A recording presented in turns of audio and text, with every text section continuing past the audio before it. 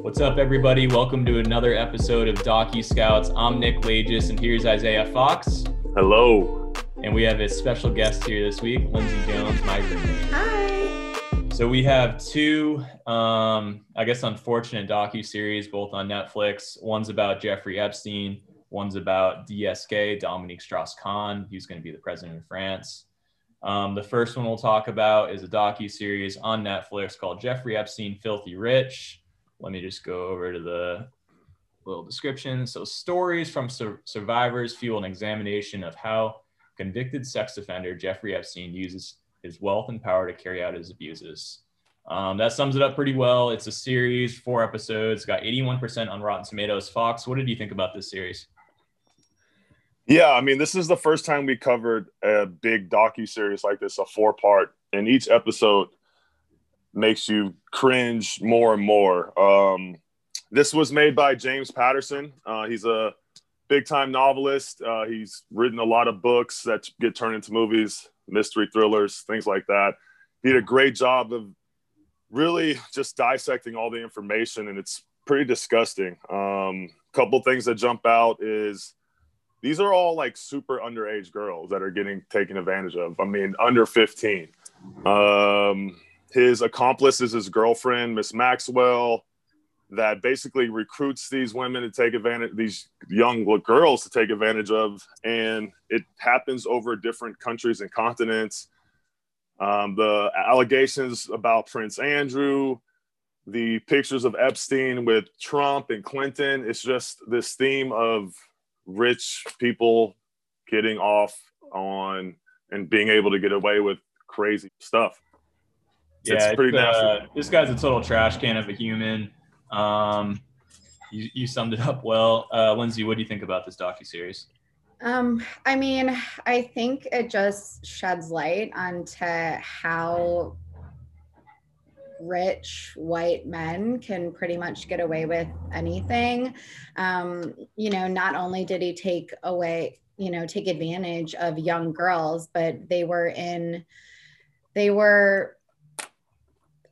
all of them came from messed up backgrounds. And then he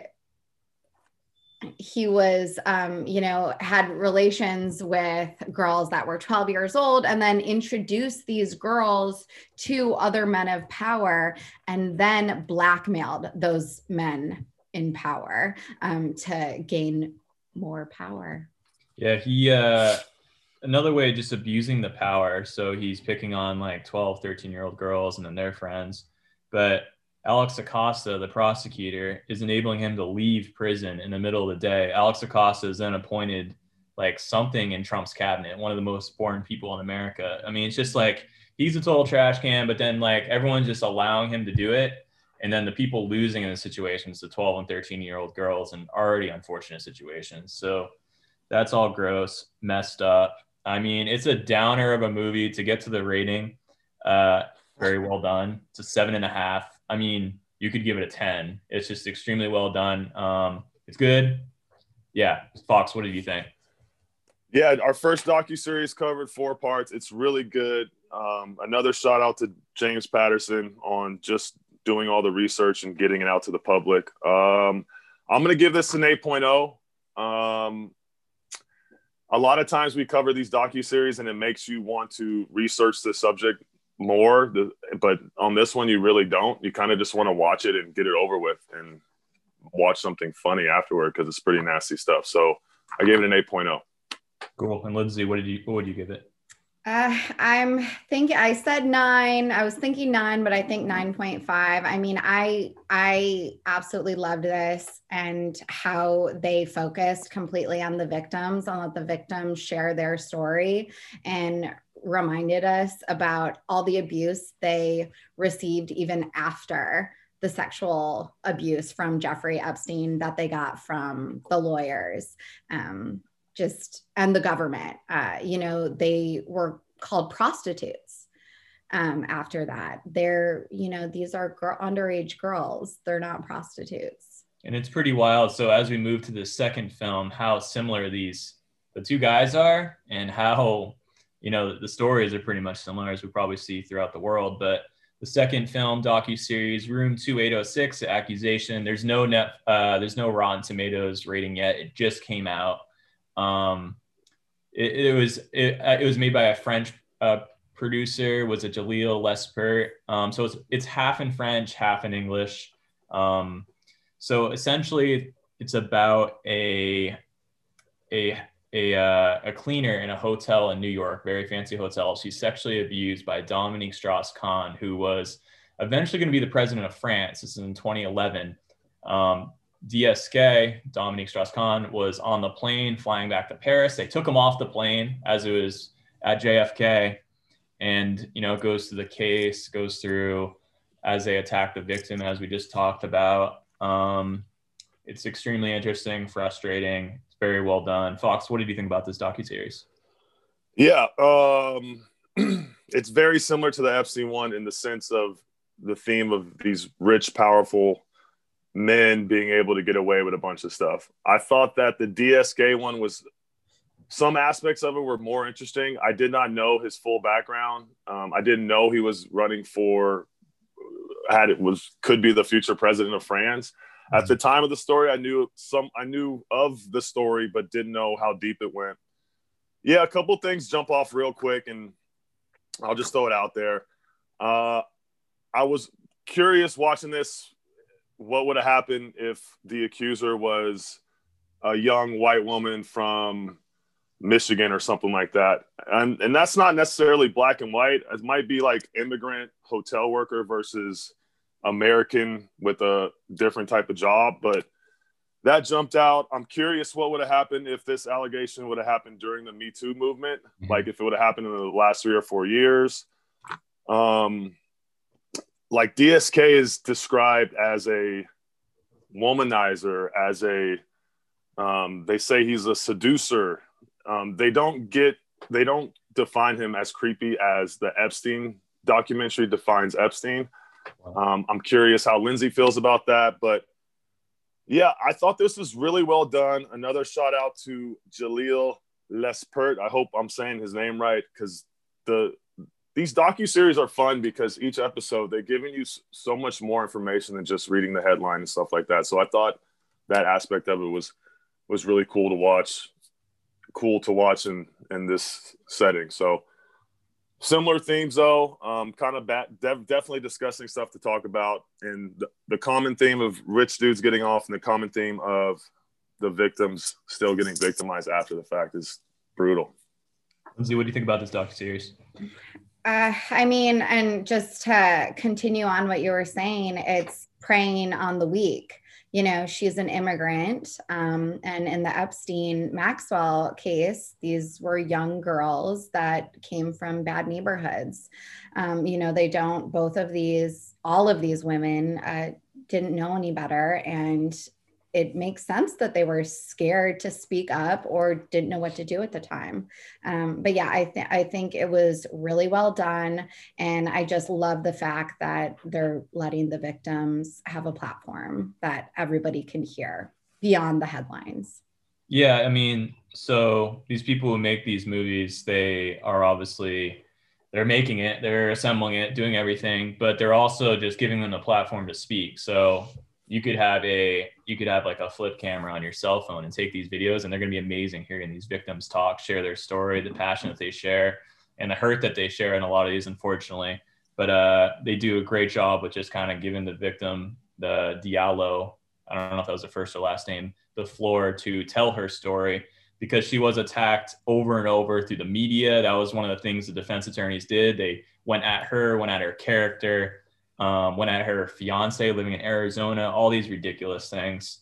I think one thing that was interesting in this movie, just one line that kind of stuck out, was when the defense attorney for DSK, he just confirmed what we all know. He essentially said, more money means better result. I mean, it's like, should I even be allowed? I mean, I know that's like your job to get him off, but he's just confirming that like the whole system's screwed up, that if you have enough money, you pour into it, you can get off if you're just on film doing the crime.